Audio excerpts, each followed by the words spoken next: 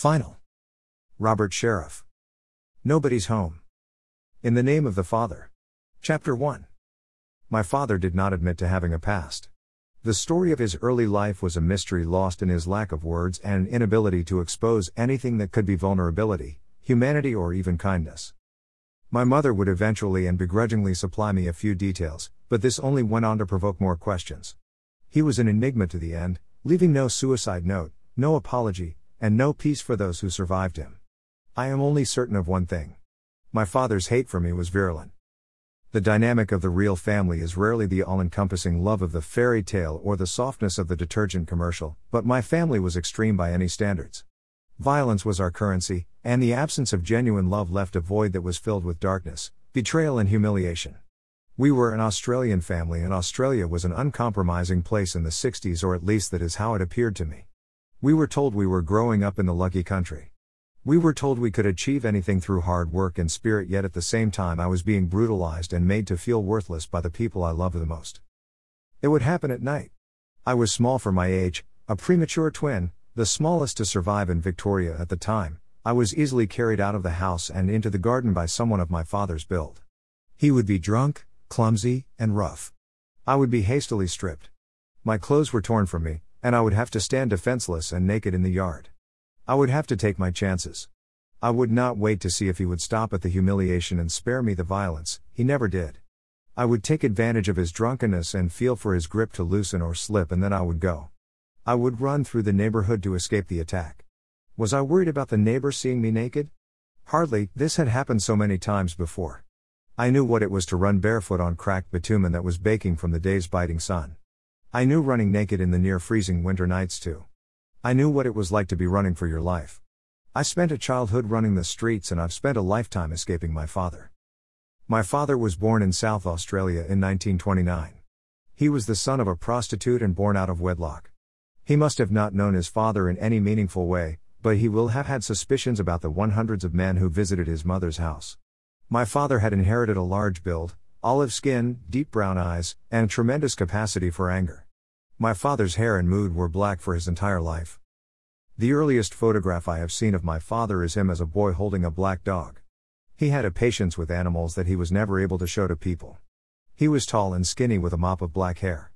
This child would develop into a man of 6'4" with a powerful build, clothed in skin scarred by the Australian sun. He was mutilated emotionally and carried a pain that could infect anyone in his vicinity. His hands would grow to be huge, always at least twice the size of mine, yet he was quite graceful in his movements and well kept. He was clean shaven and took pride in his appearance.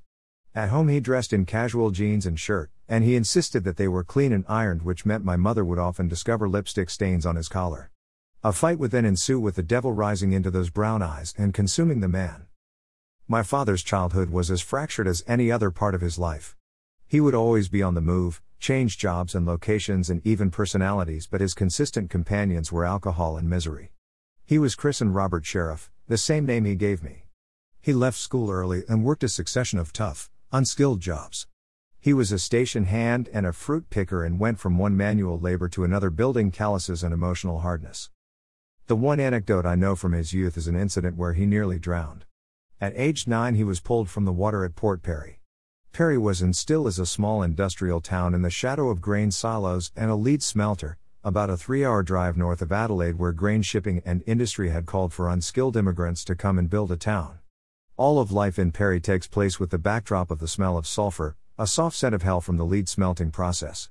One day my father fell into the water that carried the grain ships and plunged toward oblivion in the waters that reflected the belching chimney stacks. A man walking past at the time saw my father fall and dived into the water to save him. The story made the local press, where it describes my father's savior as a hero.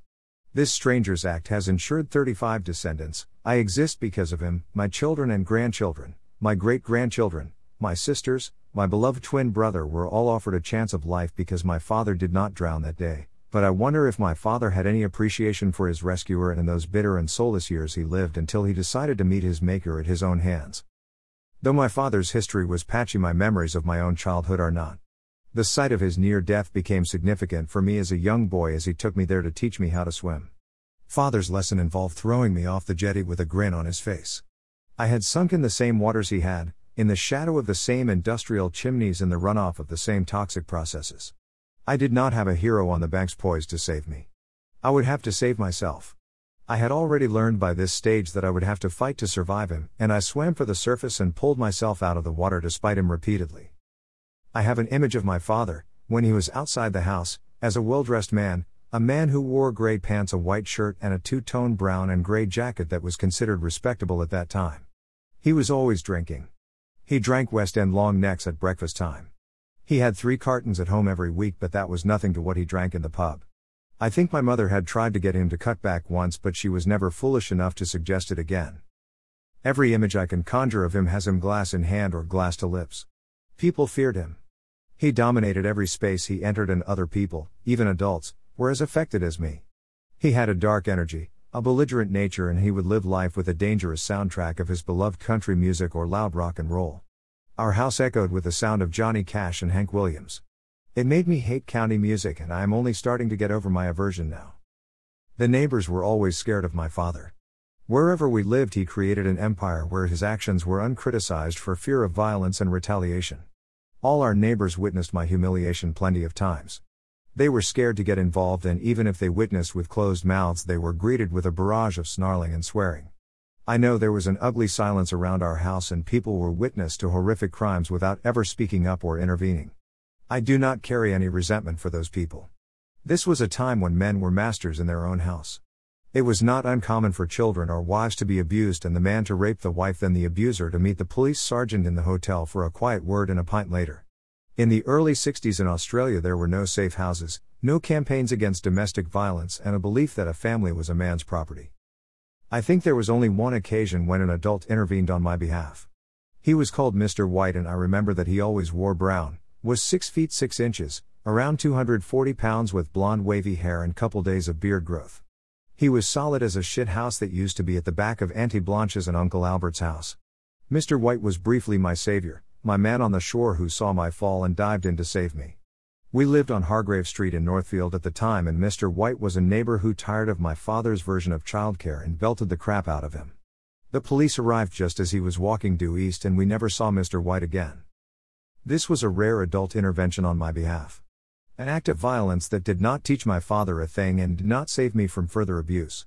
As I have said, I am not angry at the witnesses who did not come forward or the authorities that did not protect me. People knew right from wrong, but unless you were Mr. White, you were not armed enough to take my father on. Justice was only available to the physically strong, and often my father was by far the strongest. My father was an advocate for the merits of physical strength. He hated my smallness, my frailness, and my inability to hurt the same way he could. He systematically set about to teach his children strength and suffering. He would fill 2 buckets with water and tell me to stretch my arms out. I knew to do as I was told, and despite knowing what was coming, I would always do exactly as he asked. When my arms were out and steady, he would loop the bucket handles over my wrists and demand that I hold them there, straight, for as long as I could. I would hold the buckets, my arms screaming with pain, desperate not to disappoint or spark the anger of my father. He would watch me and justify his actions with the defense that he was driving me to be healthier and more vigorous. This was the start of my father's torture, and it began when I was 6 years old. I have other recollections of this early abuse. He had caught me swearing and decided to chastise me to teach me a lesson. He took me outside and removed my trousers and underwear. He then put me over his knee and beat me with a garden hose. The strokes were so violent that I was left with blue and red strokes over my backside, and sitting down was impossible for the coming week. These memories are vague and without detail, but I recognize them as the start of patterns of abuse that would culminate in broken bones, emotional damage, and a world of hate that not everyone would survive. My mother met my father in 1952. He was working for the RAF, and she told me it was love at first sight. I believe that she did love him before they were married, in that moment when he first arrived in her life and before she really knew him. He was tall and good looking. Her family had been extremely strict whilst his upbringing was wild and libertarian. She must have seen him as a glamorous escape. In 1953 they married. She told me that all his mates came, and he joined them in getting very drunk. She was appalled, but she must have known that alcohol and my father were synonymous by then. His heritage was beer-soaked, with his mother being a heavy drinker and the addictive gene being passed on to me. I wonder if she knew how tormented her new, young husband was. I wonder what sort of life she had dreamed of, and if she thought that my father could bring her happiness. She could never have known she would die with her husband lost to suicide and her family absent from her bedside. My father was 24 years old when my brother Peter and I were born. My mother recalled that he was upset by the drive to the hospital to see his new sons. It had been an inconvenience to come to visit and he was happy for her to know it.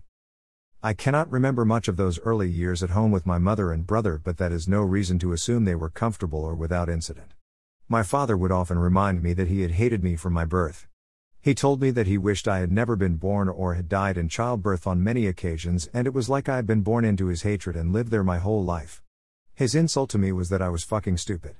He would use that insult for my entire childhood, and it did the damage he required. My father's need for destruction was always going to end with his own. We were just lucky he could not take us with him. He had been known to come home drunk with a can of petrol and threaten to set himself, the house and us alight. His pain was not a personal matter but something everyone else had to pay for. At night I would lie awake waiting for him to come home. I was terrified by the cast of the streetlight outside my room. It would reflect in the dark of his eyes if he came into my room. It would make him look like the demon he was and convince me that this small industrial town was a corner of hell. He would stalk around the house brooding over something that happened that day, last week, a month ago, or not even at all. He would look for his target. My mother, my brother, my sister, or me. Then he would punish, seek vengeance. All his misery and hatred and disappointment would be played out on his victim. Often, I was that victim, the focus for his spite. Everyone was terrified of this man, and I became a scapegoat. My father once told me he was more frightened of me than I should be of him. Perhaps therefore he reserved a special hatred for me. I can remember his hand around my throat. His thumb on my Adam's apple. 4 or 5 seconds of pressure is all it will take. He would say. Perhaps he was promising to end my pain as well as his. I know my mother blamed me for things she did. She stole money and blamed me. She even buried $2,000 in the garden once and Dad went over it with the lawn mower. She laid the responsibility with me. She was just trying to avoid another rape or beating. And so, the violence continued. We moved around Australia taking my father's misery and torture with us. I was beaten by my father at the pie cart. I was beaten by him in the street.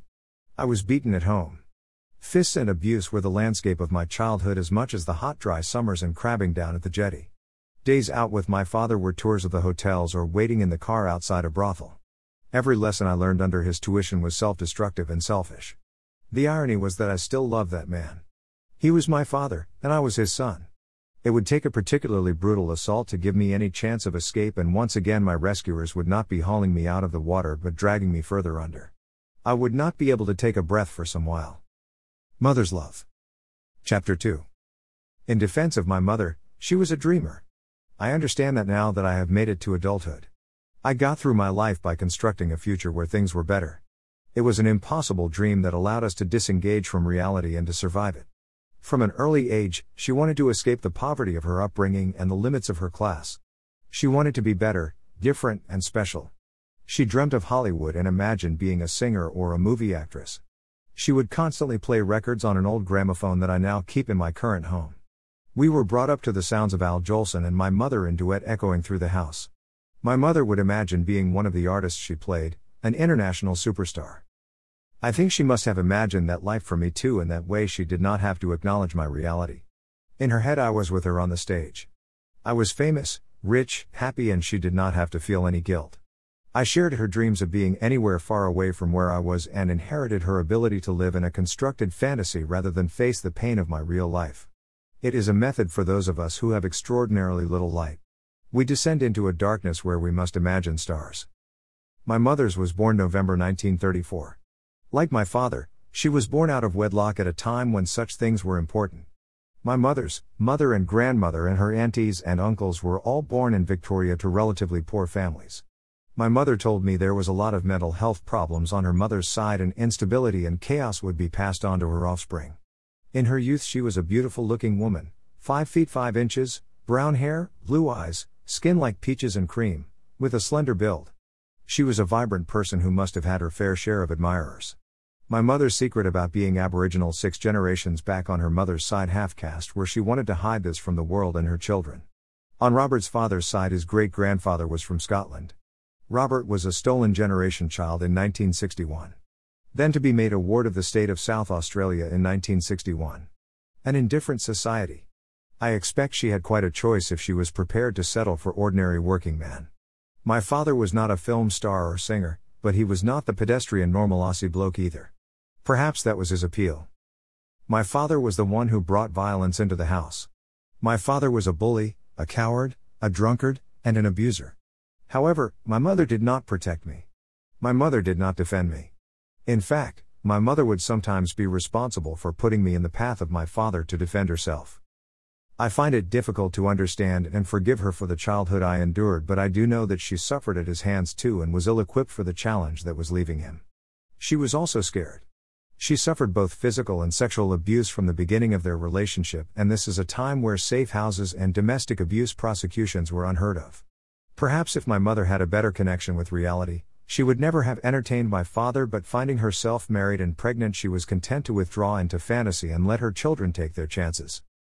My mother and father originally put down roots in Victoria, and our first home was in a little town called Laverton. We lived in a rustic red brick house with a flat silver roof that reflected the sun, so you could always see our roof from the bottom of the highway. I remember a large lounge and the floorboards that creaked. All the sounds of that time are fearful and ominous. There was the sound of a howling wind out in the backyard that often accompanied my play, and there was the sound of my parents fighting from tea time to midnight. It was the backdrop to my early childhood, the score of a horror movie. If my parents had a honeymoon period, then it was well and truly over by the time I was born. I was born 10 to 25 p.m. 8th of July 1954 in Carlton Hospital, Victoria, one of twin baby boys, my brother Peter being born 10 minutes later. We were premature, and you could hold us in one hand as we were exactly 2 pounds each. At that stage we were the smallest children to ever survive in Victoria. Mother was only 20 years old. At one stage she would have 5 children under 8, and that was very nearly 6 if not for my baby brother's death. Mother had to go hospital each day to express milk as we were in incubators for months before we could come home. Mother said that father always complained about driving her to the hospital each day as he was tired from work. We were born into resentment, and when we came home, we would have to be fed every 3 to 4 hours. Father never ever fed or changed us, so mother had to deal with 2 babies on her own because he was working or sleeping. To give my mother's story some context, you would have to understand Australia in 1954. I have said before that Australia was known at this time as the lucky country. We were about to see an economic boom.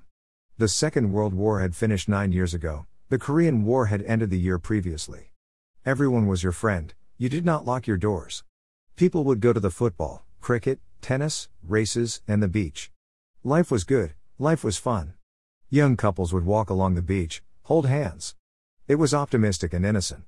The hotels would shut at 6 p.m., and the men, boys, could not drink or vote until they were 21. This was a country built to raise a family, to prosper and live. My mother must have felt very outside of this idea when she brought her children home to a man who hated them. She told me from day one he resented me. She recalls him throwing me around the room. I was the firstborn son and the focus for all his rage. I was her little soldier, but instead of intervening she used me to provoke my father. She admitted to finding ways to torment him. She would tell him she hated him, and his response would be to run riot, scream, rant, punch doors and walls. I was a mummy's boy, but my mother was also lighting the fuse that would explode and end up destroying my childhood. I must ask myself what she had ever seen in this man. She had such ambition, such aspiration for a better life, and when he showed up, she must have thought he was her ticket out, or at least the best available option. By the time I was born, I feel she knew what sort of ride she was in for.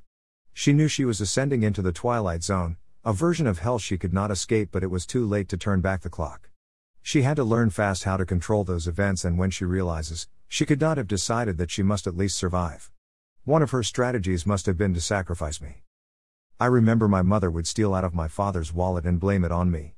As ridiculous as it sounds, I was the suspect in any theft from about 2 years old. I had no need or understanding of the pound notes, but still I was the scapegoat. They would fight, and mother would pry me to be quiet. To not speak about witnessing her helping herself to the money, and this is how she survived. Playing games and pitting family member against family member was her tactic in the war that was our home life. There was a time when she did intervene in a beating.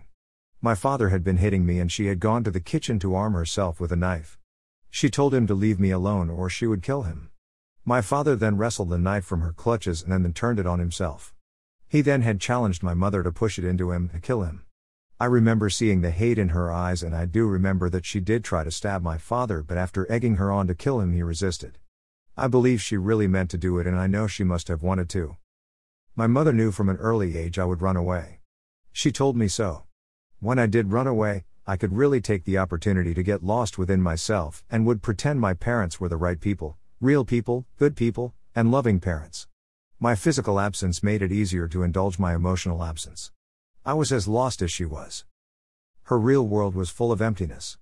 As I grew, she showed less and less pity, less remorse, and she tried hard to manipulate all situations to her advantage. She seemed to give up on the real world and only exist in her fantasy. She was unable to stand and protect her children from the beast. She was unable to leave. She would let this monster torture and subject his son to a terrible childhood. Her decision to accept this existence for her son could be read as loyalty to her husband or fear for her life, but it was just weakness, a desire to live in fantasy rather than face the truth. Do I hate my mother for her inability to protect me? No, I love her. She was my mother. I have one recollection of her happiness, and it came in 1977 at my father's funeral. I swear that she cried tears of joy. She had survived her marriage to this man. Near the end of life, my mother had significant brain aneurysms, and this resulted in the need for major surgery. My mother could not do anything for herself, and my sister would wash, change, and dress her. I was amazed at how she was still very feisty. My mother had experienced one of the toughest lives you could. Her body was 3/4 useless, and yet she still had spirit. Certainly, my mother was not a good mother, but she was a survivor. She had lived a nightmare, withdrawn from it and passed it on to her children, but she did manage to retain part of herself in doing so. I did not go to my mother's funeral. I was told of her death sometime after it happened. I did bring my mother's ashes back to my house though. I walked through the front door and the hair stood up on my neck. Above my bed was a picture of Paris with the Eiffel Tower prominent. That day my wife had been to buy a quilt set and had returned with the pillows cases and cover, each having the same picture of the tower on them. My mother had come home in a box with the same image on. Was my mother trying to communicate with me from the grave? Was it coincidence? It may have just been a reminder of how we had both survived by creating similar fantasies. I was left shaking, and all the memories of childhood came rushing back to overwhelm me. I started to float, leave my body, and engage all the coping strategies I had created to survive my childhood. None of us escape unscathed in the end. Boiling point. Chapter 3. Our unhappy family suffered tragedy in Victoria. My parents had gone on to have another son 2 years after I and my twin were born, and he had died. I recall him as a happy, healthy baby with 3 teeth, and I remember trying to stir him from his sleep and his refusal to wake up. I was the one who found my precious little brother lifeless, and I always felt there was a lot of anger towards me from my father, as if my discovery were somehow linked to responsibility. Perhaps my face just carried a reminder of the pain of losing a child. I just knew I felt my grief at the loss and a little extra too. I also always had doubts about my mother's possible involvement. She was tired, broken, and struggling with the children she already had. Was it impossible that she snapped? My parents were left with 3 sons and 1 daughter, and in 1960 they packed us into a car and moved us to South Australia. The journey would take 2 weeks, with father drinking heavily and then driving in short bursts. The destination was Port Perry, where his mother lived. As far as I know, the move was prompted by a combination of a few things. Father had enough of his job, and he wanted to be around extended family. We did not ask for any sort of reason and spent the journey staring out of the car window or waiting for him to wake or sober up so we could get on the move again. Perry is still a tough industrial town. It has probably changed very little since my arrival. I recall my first sight of the landscape and the skyline being dominated by the huge wheat silos as we hit town. There was also the smell of the lead smelter, the air always with its ominous touch of sulfur. This was the setting for the most significant event in my young life and my descent into a personal hell. I did not know what I was in for, but I was not naive enough to think life was going to be wonderful from now on. Moving to Perry did give us the opportunity to be around family. My grandmother and great-grandmother lived there, and I had aunts and uncles. We could have had freedom as simple childhood with a wide circle of connected adults. I was not convinced by the idea of an extended family, a community where I could grow in a safe and supportive environment. I am not sure what fantasy my mother was moving to, but I had developed a sort of cynicism. I was already a damaged child. I would pinch myself, hit myself, and leave bruises over my body. I would like to bang my head hard and try and hurt myself. I would hide under my bed when things got tough. If anybody had looked at me, they would have seen that I was not a happy, normal young boy. I do remember playing out in the garden at the house in Perry with my brother and twin, Peter. I did have some simple childhood pleasures, and all of these happy childhood memories are populated by Peter and me. We lived behind a bakery on Swift Street, and occasionally we would get treats from the baker. He would give us cakes and biscuits, and we would be at the height of luxury and indulgence eating the sweetness out in the garden. I also remember my one and only time on a horse when I and Peter had mounted one briefly in a field before it galloped off and ejected us over a fence. The street was still old-fashioned housing with outside toilets and little in the way of real luxury or modernity, but to my young mind it was an exciting, vibrant place, as there was a siren from the smelter that sounded every hour on the hour, and we could hear it from our house. The good memories are rare, and those times are hard to recall. Perry did not offer me any more of a childhood that Victoria had done. I was already terrified of my father. I would shake, wet myself, and even shit myself in his company. I did not know exactly why I was so scared, but later my mother told me about incidents with cigarette butts held on my arms and legs when I had been younger in Victoria. Even if I had not retained all the details of what he did, he was still a figure who promised pain and fear, and I knew that he had a dislike for me. That day started like most days with my father going to the hotel. It was early in the summer of 1961. He was working on the railways at the time, but must have taken some time off to go drinking. Some of his friends from the RAF had come over from Victoria to visit for the week. Mother thought that he might have been playing cards and lost a lot of money. He came back to the house with a smirk on his face and immediately embarked on a sustained beating that would cost me bones and teeth. I was in the backyard playing. I remember it as a sunny day. I think I remember him coming in the house. I would have said hello, Rob, as I never called him Dad. He called us all into the house and all of us kids were assembled in front of him. He was swearing and punching the walls and shrieking like a lunatic. My siblings were faster than me and took to their heels to escape. My father managed to catch hold of me and declared that if anyone tried to help me, he would kill them. The attack was ferocious and epic, my father's masterpiece of domestic violence. Other family members have described the events of that day spanning as much as 7 hours. During my assault, Mother had time to save the other children by taking them through a gap in the fence to a neighbor. My uncles had also tried to intervene and showed up at our house, but my father had said that if they went to my aid, he would kill me. It would take the arrival of 8 policemen to finally halt the attack, but by the point I had lost teeth and armed with a broomstick, Father had broken my arm and 4 ribs. He was a drunk, snarling mess, and even as he was restrained by the police, he was still screaming that he was going to kill me. I called him a bastard that day, and when I did, he spat at me. The police began to hit him, but even that did not wipe the look from his face. When the police had arrived at the house, I had been hiding under the bed. I was covered in shit and piss, shaking, and refusing to come out. I was 7 years old. It took the police close to an hour to talk me out from my refuge. My mother was also trying to get me to emerge, but I ignored her, avoided her touch, and would not respond to her at all. When I did come out, it was to the arms of a policeman. I had more faith in the treatment I would get from a uniformed stranger than anyone in my immediate family.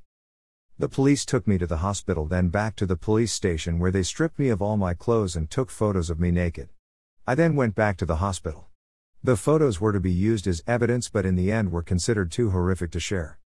My mother told me in the latter years that she had never seen me so scared before and that I was as white as a ghost.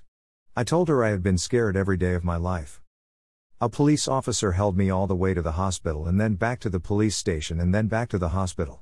These officers may have had children of my age and may even go home to them that evening after dealing with the effects of my father's evil on his child. I imagine it was a difficult day at work for them. I was worried about my brothers and sisters. I did not know at that stage they were next door, safe, away from my father. I did not know whether they had suffered the same or even worse than me.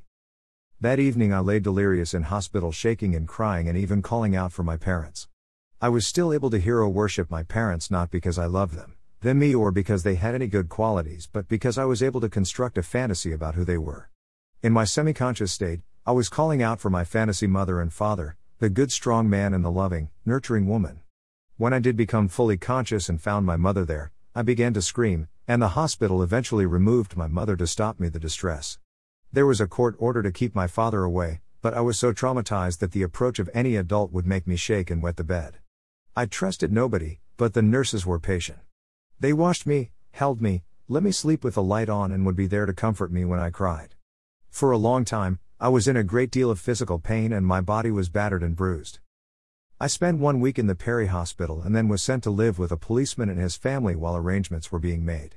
It took me a long time to recover physically from the broken bones, and I'm not sure I knew exactly what would happen to me, but for this time I was part of a normal family. There was a happiness for me here. The family were kind and had children my age too, but I knew it was temporary and that the family life I was experiencing was never going to be rightly mine. The police had notified the community welfare department about the incident, and they wanted to make my brothers and sister wards of state. It would mean my family was to be monitored by the department and visited for the next 4 years. The consequences for me would be more significant. The attack cost my father the love of his family. His mother and grandmother never forgave him. A lot of his friends were now able to see the type of man he was at home, the true him, and they withdrew, not liking who they saw. My father was sacked from his job, and this began his cycle of job after job, of failure and blown chances. The judge wanted to jail my father. He described him as a vicious creature. I still have the cutting from the local paper with the judge's quote. My father had also admitted to 2 other counts of violence against me. It turned out that he had been arrested for violence against me on 2 previous occasions in South Australia. My mother pleaded to the judge for leniency, perhaps for his sake or perhaps for herself. She pointed out that he was the breadwinner and that she had given birth to my baby sister and that she had other children to support. The judge heard her appeals and fined my father £50. This was a lot of money in 1961, and it would have caused the family great hardship to pay it. I recovered my physical health whilst in the care of the police, but I was far from undamaged. My ability to trust, to love, to know happiness was starting to erode, and at 7 years old I needed support, and so the authorities decided that I needed to be removed from my family and placed in the safety of the state. I was driven by 3 policemen to the Glandore Boys' Home, and I am sure they thought they were delivering me from evil. I was to be protected from my father and placed in the care of professionals who had the experience to bring up a fragile little boy. Out of the frying pan. Chapter 4. Glandore. I was a victim of my father and a victim of the state. I know the moment where I was changed forever, and it happened at Glandore Boys' Home. The home was founded in 1869 and went through a few name changes, including Edwardsdown Industrial School, until it shut in 1973. I knew it as Glandore, but it might as well be hell. It was run in a military style with order and discipline used as cover for brutality. We had weekly haircuts, domestic duties, and regular inspections. We were being taught to be clean, respectful, obey rules, and to keep our mouths shut. Above all, we needed to keep our mouths shut. I will always remember the day my innocence was stolen. I was 7 years old. Although I had just been through the most disturbing and grotesque experience in my family home at the hands of the people I most loved, trusted, I still looked up to my parents. I still loved my parents. It did not matter what they did. I loved them and wanted them back. Every night I was away from my parents, I fretted. I was worried about them. I was still loyal to my family, my blood. I missed my twin brother. He had been my companion for 7 years. I had never been apart from him. I would cry all night, loudly and vigorously. I would scream and sob. On my first day in the home, I had showered in the morning with the other boys. One of the older boys had punched me and I had run out of the building naked and wet. There was a nurse there, a kind adult who had wrapped me in a towel and comforted me. I'm sure if she had known what was in store for me, she might have told me to keep running. John Bartlett started at Glandore Boys' Home 1955 as the 3rd most senior officer. He was a very tall man, solid build. He looked like a bear. His hands were quite big, and he had dark black hair and deep, dark brown eyes. He was in his mid-30s. Bartlett had a son at Glandore. The boy had been born with cerebral palsy. There was an incident where I had seen Bartlett deal with his upset son by beating him into silence. He was from the same school of childcare as my father. It was John Bartlett who first sexually assaulted me. I can recall the incident. There was a shed between the kitchen office and the school. It was windowless, dark. Outside the sun was gleaming and a large adult cast a shadow over me, his face blacked in silhouette. I was scared, terrified. I was so aware of my heart racing and my limbs trembling as I was escorted from the daylight into the dark recess. I started to feel an out-of-body experience coming on. There was a golden light, God, Jesus, that was flooding over me. I now recognize the face of the dark figure. It is John Bartlett. I saw him perfectly, clearly. I still see him to this day. I was stripped. My shoes, undies, singlet taken away. I began to scream, and a hand was put over my mouth. I couldn't breathe. I was gasping, struggling to suck in air. I was suspended, limp in the grasp of this man. Afterwards I was lying on the ground in the fetal position. I put my hand to my bum and brought it back covered in blood and shit. It smelled terrible. I thought of my mother and father. They would have killed John Bartlett. As much as they had hurt me, they would have stopped this, surely. I was in shock, the experience, the blood on my hands. I had changed in that moment. At first, I had felt great pain, but as I endured what happened I became numb. I became like the other boys. We were in a war zone and we could not win. We had to withdraw into ourselves and pray for survival. There was a cast of adult characters at Glandor, some good, some bad, but all must have suspected or even known what was happening. There was an air of brutality about much of what happened day to day. Vern Beard was the headmaster of the school for roughly 40 years. He was in charge when I attended. He was a very imposing figure with a 18th century beard. He loved the cane and from time to time would use a ping-pong bat on the backs of hands or even bare asses. He would often appear when we were in the showers and stand staring at our naked bodies, especially the genitals. All the boys called him the pig. Jim Slade was the superintendent. He was a short man, bald, a little fat, who wore glasses. Mr. and Mrs. Slade had no children of their own. Mrs. Slade was beautiful. Mrs. Slade thought of us as hers sometimes, whilst her husband loved the cane too. When he canned you, he gave it everything he had and sweat would drip down his face. Nurse Flaherty smoked all the time. I remember her from day one at the boys' home. She was kind, caring, above all a nurse. She was there if ever I hurt myself. She always had lots of band-aids. She had yellowish golden hair that was long and curly. I remember her teeth were like the shark's teeth you see in Jaws movies. Her eyes were open very wide all the time. I do not think I have seen anyone else look like this. She was a character and had the most infectious laugh. Don Craig was the second most senior officer at Glandor Boys' Home. Don was tall, 6 foot plus, late 40s, with a mustache that he would curl, and he had a very slight humped back. He would flirt with all the female staff and the boys liked him. Mr. Craig taught me this saying. I complained because I had no shoes until I meet a man who had no feet. And then there are the others, the faceless and nameless man who became part of my Glandor experience and taught me nothing but hate.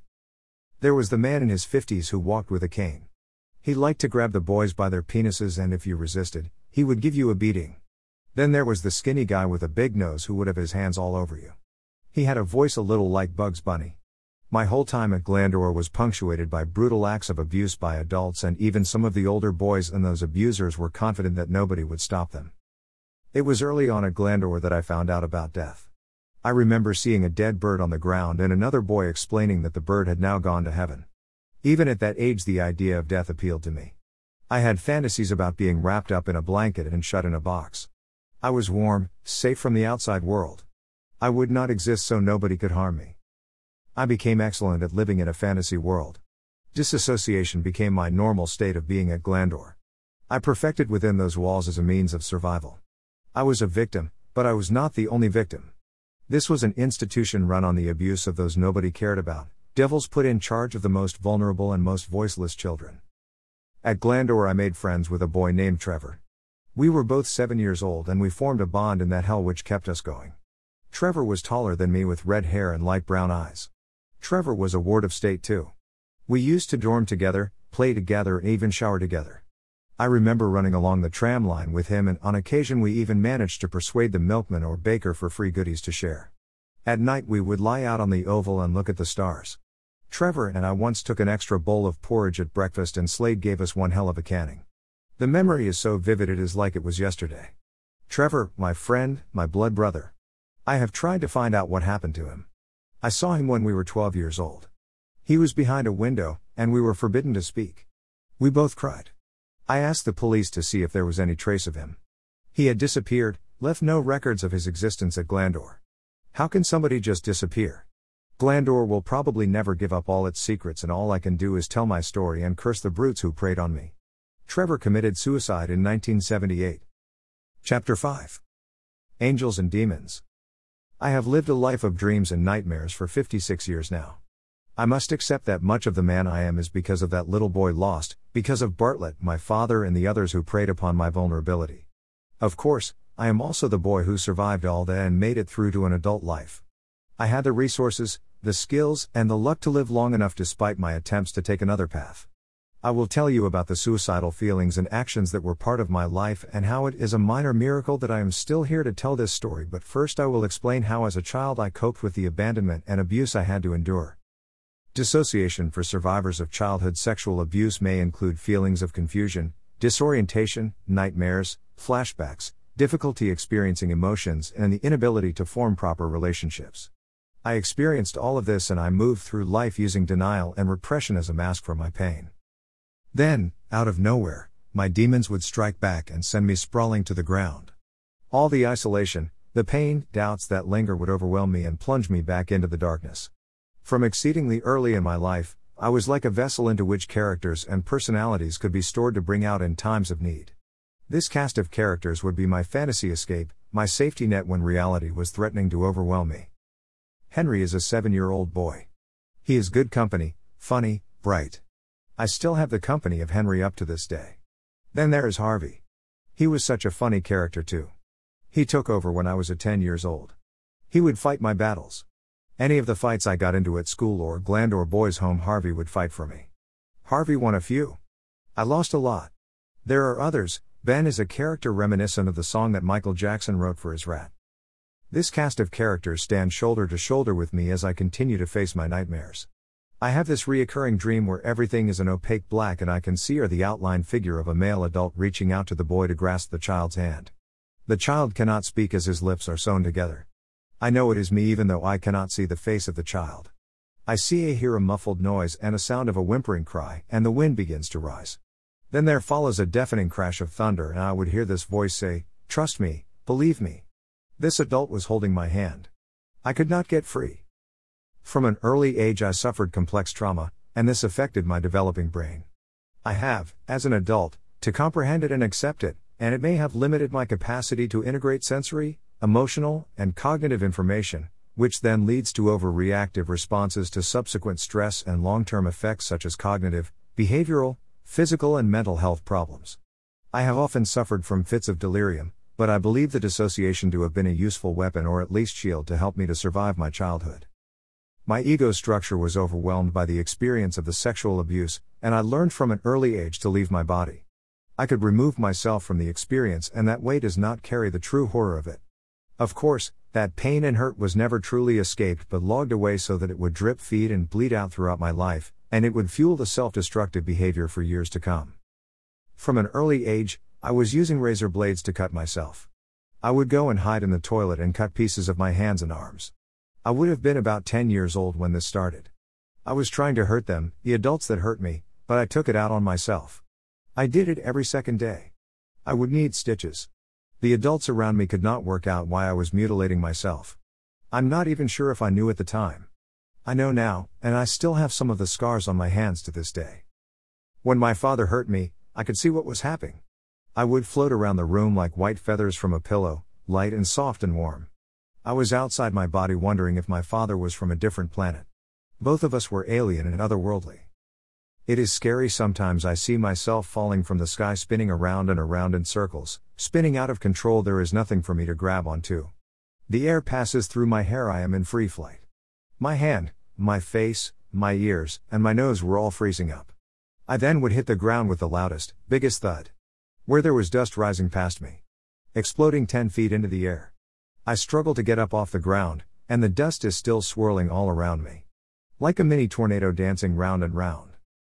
The self-destructive behavior, the cutting, the dissociation was my sanctuary all the time I was at Glandor and even when I was sent home for visits.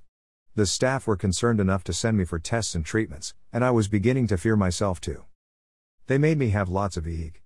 I think they were trying to work out if I was just naughty or crazy. They gave me these tests after the test. They then started me on so many medications that would make me tired all the time. I would always go to sleep in class. I was like a zombie. I would then get the cane from Mr. Beard. They were always sending me to all sorts of doctors to find out what was wrong with me, but of course many of them knew exactly why I was so disturbed. Then there were the cards they showed me. And the pictures they asked me. What did they mean? How was I supposed to know? They were always doing some tests on me and giving me a new medication all the time. I at this point was hearing sounds and voices. Voices that would be calling me.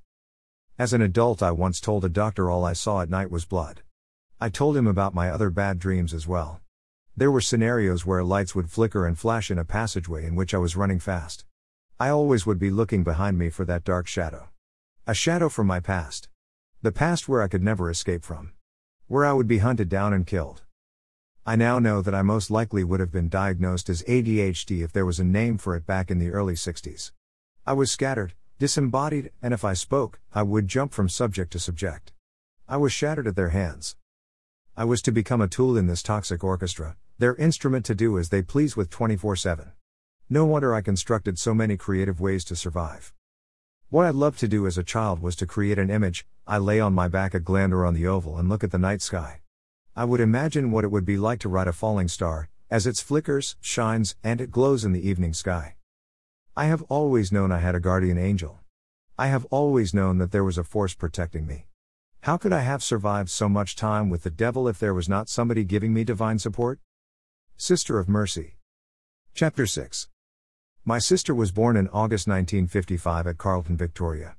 My twin brother, I and my sister were incredibly close. We were the Three Musketeers, all for one and one for all. We were very rarely apart, and we formed a little unit outside the adults. By the time my brother and I had reached 5, my sister was taller than us and she would use her physical superiority to let us know she was in charge, but we both loved her still. My sister had short golden white wavy hair and blue eyes. She had been blessed with very loud voice and boy could she scream. Her angelic looks and her sweet nature meant that she was a child who people always seemed to like. She would always be the center of attention when there was a crowd, but not from dominating and being an extrovert but from being demure and polite. The expression "butter would not melt in her mouth" was coined for my sister. Of course, this angel of a child would quite happily bash her little brothers to get her own way. My sister's early life and her apparent softness contrast with the terrible voyage she would have to endure. My sister was to experience a life I would not wish on anyone, and it hardened her. She became a strong woman. It was the only way she could survive. By the time I was 12, I had spent 5 years going back and forth from Glandor Boys' home to my family. This time was also punctuated by time with foster carers and other relatives, but I spent most of my childhood cowering from the abuse of the boys' home or trying to survive my father. I was around the age of 12 or 13 when I spent some of the winter in the family home in Adelaide. It was another of those uneasy times where the family was united, and I was happily away from Glandor and in the relative security of ordinary domestic abuse. One night I remember being woken by the sound of crying. I recognized the sound of my sister's distress and called out to her. "Sis. Are you all right?" I called out again from my bed, but there was no response. The crying lasted a while and there was no answer to my calls. I decided that I would get up and see what was going on. I shared a room with my twin brother, so I tiptoed across to him to see if I could wake him. I told him our sister was crying, but now she had gone silent. I desperately wanted him to go and investigate, or at least to accompany me. I tried to persuade him to go as my anxiety began to grow. I felt that warm feeling in my groin and then run down my legs. I was conditioned to be scared, and wetting myself was a common occurrence. I stood there pleading with my brother to help me. Without his support, I decided to go and wake mother and father so they could find out the reason for my sister's distress. I remember the combined force of the moonlight and the streetlight burning through the window. It was a full moon, and it was casting shadows that terrified me, shadows that were reminiscent of the shed at Glandor and the darkness that had descended over me there. Outside the window, the wind was howling. I could hear the trees rustling, moving back and forth in the yard. Hail had already woken me twice that evening, and the rain continued to drive at the windows. The storm raged outside and built into thunder and lightning as I braced myself to leave the security of my room and go to my sister's aid. I decided that I would head straight to her, so I opened the door and began to sneak, on tiptoe, to her room. When I opened her bedroom door, I was confronted by the shadow.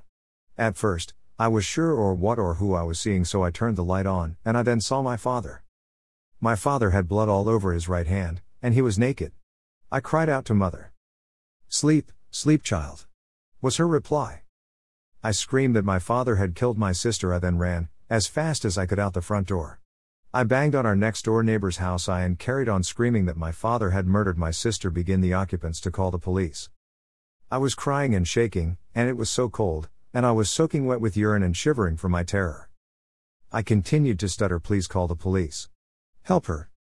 I do not know how long I was outside, but the neighbors eventually woke up and took me in. They bathed me and put me in one of their spare beds. Later I remember the police did come and they asked me for a statement. I told them what I had experienced, everything I could remember. I still thought that my father had killed my sister and that my mother had let him do it. I knew my father had come to the neighbor's door, but I had felt quite safe at that point. I knew my father could not hurt me as the lady next door had 2 sons and they were bigger than him. The 2 boys had gone over to my house after I had turned up on their doorstep. They had knocked on the door and my father told them to fuck off. Then my father had thrown my brothers, sisters, and mother out of the house and into the street. It was my mother and our neighbors who had then called the police. My father was arrested and locked up for 3 years. His mother died while was in jail.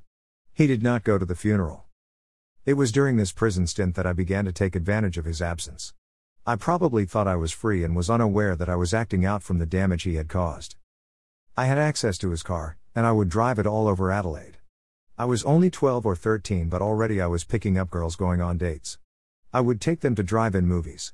Another favorite spot was St. Kilda Beach as there was unlikely to be any police there. As I said, I began to live my own life, but I was not aware that I was still in my father's shadow. My sister eventually moved to the top end of Australia where she now lives with Aboriginal people. She has been there for the last 4 years, and it seems to have done her good. She seems to have mellowed and is able to forget the past. I know she is a different person from the damaged young girl my father left behind. She now speaks in an extremely low voice. She now has a softness about her. Peace. She has lost that hardness she had developed to stay alive. We were so close as young kids, so open. We had lost that to survive and even shut ourselves off from each other. I can never understand my mother rolling over and making out she was asleep. Why hadn't she ever helped my sister? Why hadn't she protected my sister, her child, and not turned her back on her, abandoned her to suffer sexual attacks from my father? My father had on many occasions raped my mother in front of me. I was a child, but I knew enough that I could tell he was hurting my mother. I did not understand the nature of sexual assault until I was older, until I was able to identify my own victimhood along with hers. I came to understand the sickness of the rapist, the power and damage of that evil, and I feel blessed that I was never that evil. My mother, unsurprisingly, took my father back the second he left prison. She took him back and continued to turn a blind eye to the suffering of my sister. The attacks continued until she, and my other sister, were able to move out. Whilst the attacks went on, all 3 women were silent and protected themselves by protecting my father. They had no sort of life, and I am amazed how they were able to live through what they did and go on to have families of their own. They both went on to have children themselves, even grandchildren now, and to the outside these families might seem quite normal and free of shadows that we had to endure. This is just a surface impression. I know that my sister's oldest child, my nephew, is also the child of my father.